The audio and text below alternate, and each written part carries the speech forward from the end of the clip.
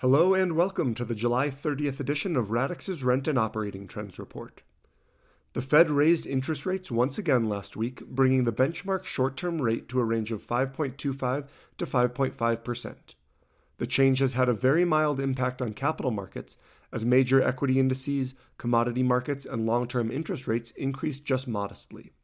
Yet each incremental increase will have a significant impact on multifamily valuations in the coming months. As loans that originated in late 2020 and early 2021 come due in the next few months, we are likely to see a significant increase in cap rates and a drop in valuation as the cost of borrowing has skyrocketed. The hit to valuations will only be exacerbated in several markets as operating fundamentals have declined, leaving properties with lower net operating income than previously forecast. I do not expect the Fed to lower rates in the near future, which means many property owners will need to reevaluate return expectations as a wave of loan maturities and transactions takes over the market in the next 18 months. Multifamily operating metrics were mostly flat or negative last week.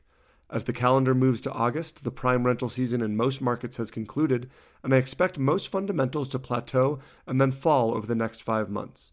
Supply will be a key factor, but so too will job growth and wage growth.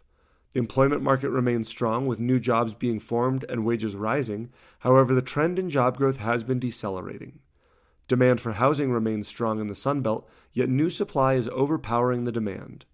While our industry has grown significantly since 2020 on an aggregate basis, the next 2 years will likely be weak from a fundamental growth perspective. Traffic dipped modestly at the national level, and the average property is receiving 8.5 tours per week. Only 6 of the 33 markets tracked by Radix Research posted traffic gains last week, and none saw growth of more than 0.2 tours per property. On the contrary, most markets experienced declining traffic, and the traffic in metros including Tampa, Raleigh, and San Jose dropped by around 0.5 tours per property. Leasing activity was flat nationwide and in many metros as well. Only a handful of markets experienced modest increases or decreases in the number of leases signed per property. Nationwide, occupancy continues its steady decline, with the average occupancy rate falling another 2 basis points last week. The national occupancy rate is now 94.2%. Southwestern and western markets led the limited occupancy growth last week. Tucson, San Jose, Phoenix, Colorado Springs, and San Francisco all posted modest occupancy increases.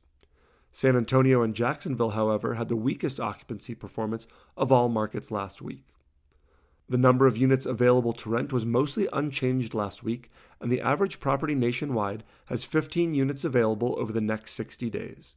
Net effective rent was flat at the national level last week. At the market level, rent growth was mixed, with roughly half the markets posting growth, while the other half registered rent declines. San Francisco and Salt Lake City led all markets in declining rent, as net effective rent fell 80 basis points and 50 basis points respectively last week. These markets continue to struggle, and rents are down more than 3.5% on an annual basis in both metros. More affordable markets continue to perform well. Tucson, Chicago, and Albuquerque led the nation in annual rent growth, and while Chicago may not seem like an affordable market, certainly compared to Tucson and Albuquerque, the Windy City is the most affordable of the 6 gateway markets. Thank you for listening to this week's edition of Radix's Rent and Operating Trends Report. On behalf of Radix Research, I'm Chris Nebenzal. If you have any questions, please feel free to reach out, and thanks again for joining us.